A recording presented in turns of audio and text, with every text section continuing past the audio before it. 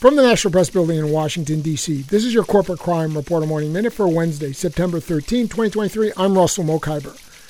Whirlpool Corporation of Benton Harbor, Michigan, will pay an $11.5 million civil penalty to settle charges that the company knowingly failed to immediately report to the Consumer Product Safety Commission that 17 models of its JennAir KitchenAid and Whirlpool brand electric radiant heat cooktops contained a defect that could create a substantial product hazard.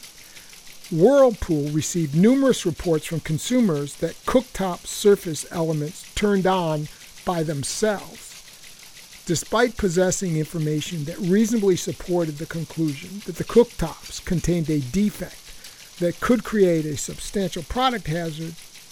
Whirlpool did not immediately report to the commission. For the Corporate Crime Reporter, I'm Russell Mokhiber.